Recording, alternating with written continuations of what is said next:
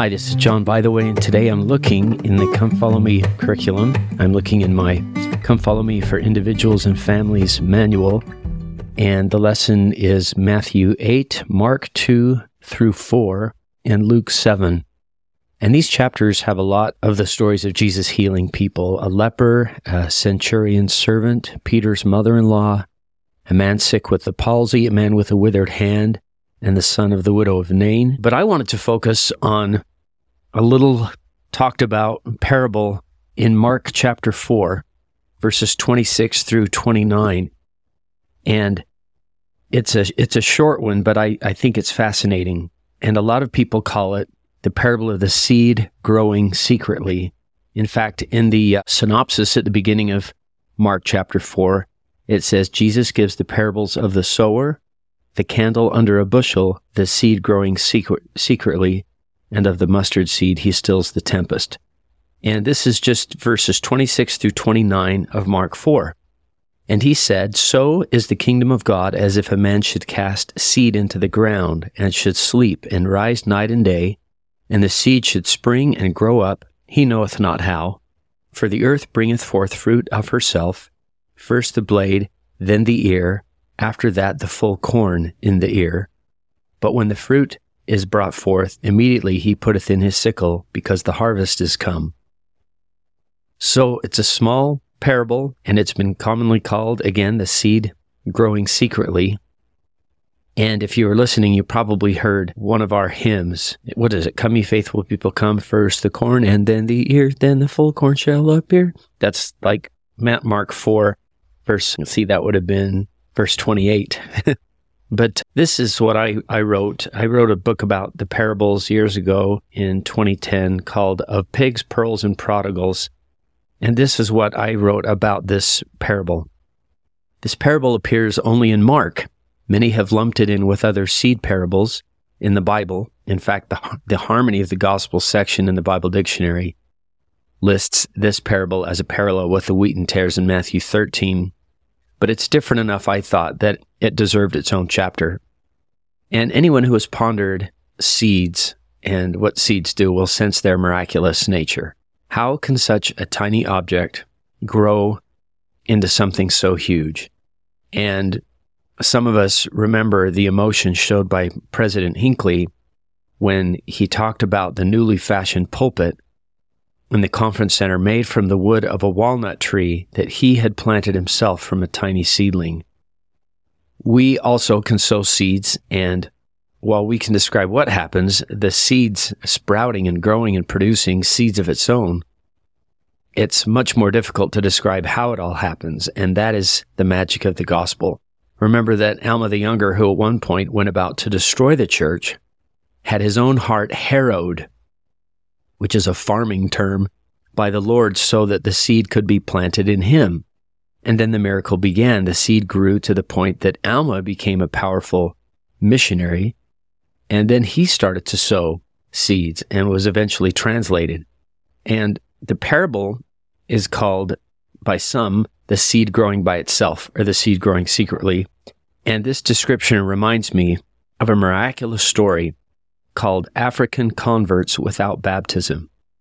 Brother E. Dale LeBaron gave this talk at BYU. You'd find it on speeches.byu.edu. And this is what Brother Barron said in this talk, quote, More letters requesting literature were received from Nigeria and Ghana than from all the rest of the world combined.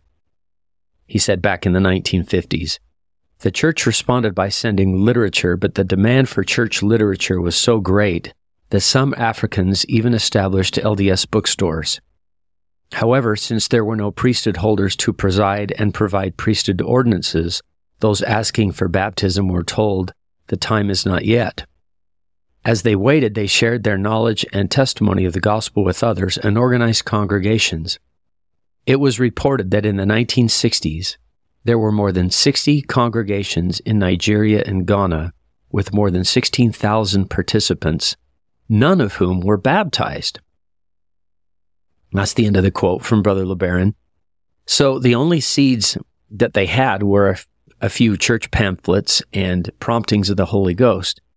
So it seemed to me the Lord was growing this little garden secretly or by itself, like the parable, for the missionaries one day to discover, and eventually they did.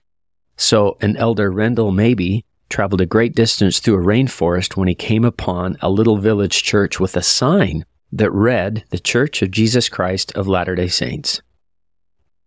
The pastor of the little church ran to Elder Mabey and told him they had just ended a 24-hour fast that missionaries would come. So now back to Brother LeBaron, quote, "In both Nigeria and Ghana, the missionaries found hundreds who had testimonies of the Book of Mormon, the prophet Joseph Smith, and the restoration of the gospel. All they needed was baptism. And so they were baptized. In one 24-hour period, 149 converts were baptized. Within 1 year, there were more than 1,700 members in 35 branches in West Africa." So once again, if you want the reference for that, go to speeches.byu.edu, and you can search under the date or the speaker, but it's initial E. Dale LeBaron, African Converts Without Baptism. It was given November 3rd of 1998. So the thing that fascinates me about this is the question is, does the Lord have more individuals or congregations growing secretly that He's waiting for us to discover? So how do we apply this parable to ourselves? You know, every spring, or I used to do this, I would buy those little discs of soil that looks like an egg carton, and the soil expands when water is added, and then after you get them wet, these discs grow to about an inch tall, and you push some seeds down into the soil and leave them near a windowsill. And interestingly, some grow and some don't. And I don't know why that is, but one thing is certain. If I hadn't planted any at all, none would grow. And so it is with the gospel. We sow seeds, some will take root, some won't, but nothing will happen if we don't sow. And I just like that little parable of the seed growing secretly, and particularly that story. I should also mention that Brother LeBaron wrote a book, and it's called All Are Alike Unto God, and that subtitle is Fascinating Conversion Stories of African Saints. And he wrote this in 1990. He was the mission president in South Africa when the revelation was given in 1978, extending the priesthood to all worthy males. So it's a fun read to see that the Lord had these seeds growing secretly or by themselves during that time. So I like that in Mark 4. And then another story that, of course, we all love these stories of Jesus having compassion on sinners and healing. But in Luke chapter 7, when Jesus is at the home of Simon the leper, it says in verse 36, "One of the Pharisees desired him that he would eat with him, and he went into the Pharisee's house and sat down to meat. And behold, a woman in the city, which was a sinner, when she knew that Jesus sat at meat in the Pharisee's house, brought an alabaster box of ointment." Now, for some reason, the King James translators said box, but it was probably a jar. In fact, footnote 37b says Greek for flask. Verse 38 of Luke 7, "And stood at his feet behind him weeping, and began to wash his feet with tears, and did wipe them with the hairs of her head, and kissed his feet, and anointed them with ointment. Now when the Pharisee which had bidden him saw it, he spake within himself, saying, This man, if he were a prophet, would have known who and what manner of woman this is that toucheth him, for she is a sinner. And Jesus answering said unto him, Simon, I have somewhat to say unto thee. And he saith, Master, say on. There was a certain creditor, which had 2 debtors, the one owed 500 pence, and the other 50. And when they had nothing to pay, he frankly forgave them both. Tell me therefore, which of them loved him most? Simon answered and said, I suppose that he to whom he forgave most. And he said unto him, Thou hast rightly judged. And he turned to this woman, and said unto Simon, Seest thou this woman? I entered into thine house. Thou gavest me no water for my feet, but she hath washed my feet with tears, and wiped them with the hairs of her head. Thou gavest me no kiss, but this woman, since the time I came in, hath not ceased to kiss my feet. My head with oil thou didst not anoint, but this woman hath anointed my feet with ointment.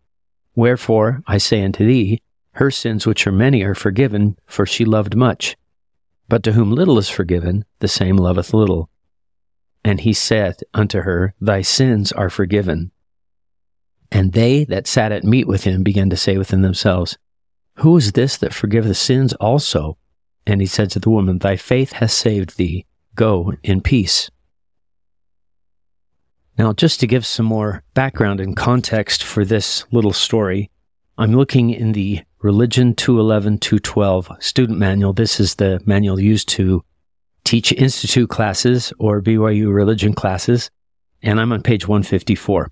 While dining with a Pharisee named Simon, Jesus Christ was approached by a woman who had a reputation as a sinner. While she was apparently not invited to the feast, the woman was able to enter Simon's house because of social customs that allowed people in need to visit banquets and receive leftover food. The woman washed the Savior's feet with her tears, kissed his feet, and anointed them with an ointment. Simon saw this action and in his thoughts criticized Jesus Christ for allowing the woman to touch him. In response, the Lord called attention to Simon's own faults. In contrast to the woman's acts of devotion toward the Savior, Simon had given Jesus no water to wash his feet, had offered no kiss of greeting, and had not anointed his head with oil. By purposely withholding these customary acts of kindness for a guest, Simon had demonstrated a lack of respect for the Savior. So it's helpful to know, if a guest was coming over to eat, you would do all of those things. And Simon didn't, but this woman did. So continuing from the Institute manual, Jesus then told a parable that presented both Simon and the woman as sinners who owed a debt to divine justice. Despite the woman's greater sins, it was she, not Simon, who received the Savior's blessings of forgiveness and peace because of her faith in the Savior and of repentance for her sins. And also in the manual, there's this reference to a talk that Elder Neil L. Anderson gave in October 2009 General Conference. And Elder Anderson said, Years ago, I was asked to meet with a man who, long before our visit, had had a period of riotous living. As a result of his bad choices, he lost his membership in the church. He had long since returned to the church and was faithfully keeping the commandments, but his previous actions haunted him. Meeting with him, I felt his shame and his deep remorse at having set his covenants aside. Following our interview, I placed my hands upon his head to give him a priesthood blessing. Before speaking a word, I felt an overpowering sense of the Savior's love and forgiveness for him. Following the blessing, we embraced and the man wept openly. I am amazed at the Savior's encircling arms of mercy and love for the repentant, no matter how selfish the forsaken sin. I testify, continued Elder Anderson, that the Savior is able and eager to forgive our sins. Except for the sins of those few who choose perdition after having known a fullness, there is no sin that cannot be forgiven. What a marvelous privilege for each of us to turn away from our sins and come unto Christ. Divine forgiveness is one of the sweetest fruits of the gospel, removing guilt and pain from our hearts and replacing them with joy and peace of conscience. So these chapters that speak of these healings remind us that the Savior also can heal the spirit from sin and the effects of sin, and that he is, as Elder Anderson said, not only able but eager to forgive if we will come to him. And just another reason I love these stories. These stories remind us of the statement in John 3:17, For God sent not his Son into the world to condemn the world, but that the world through him might be saved.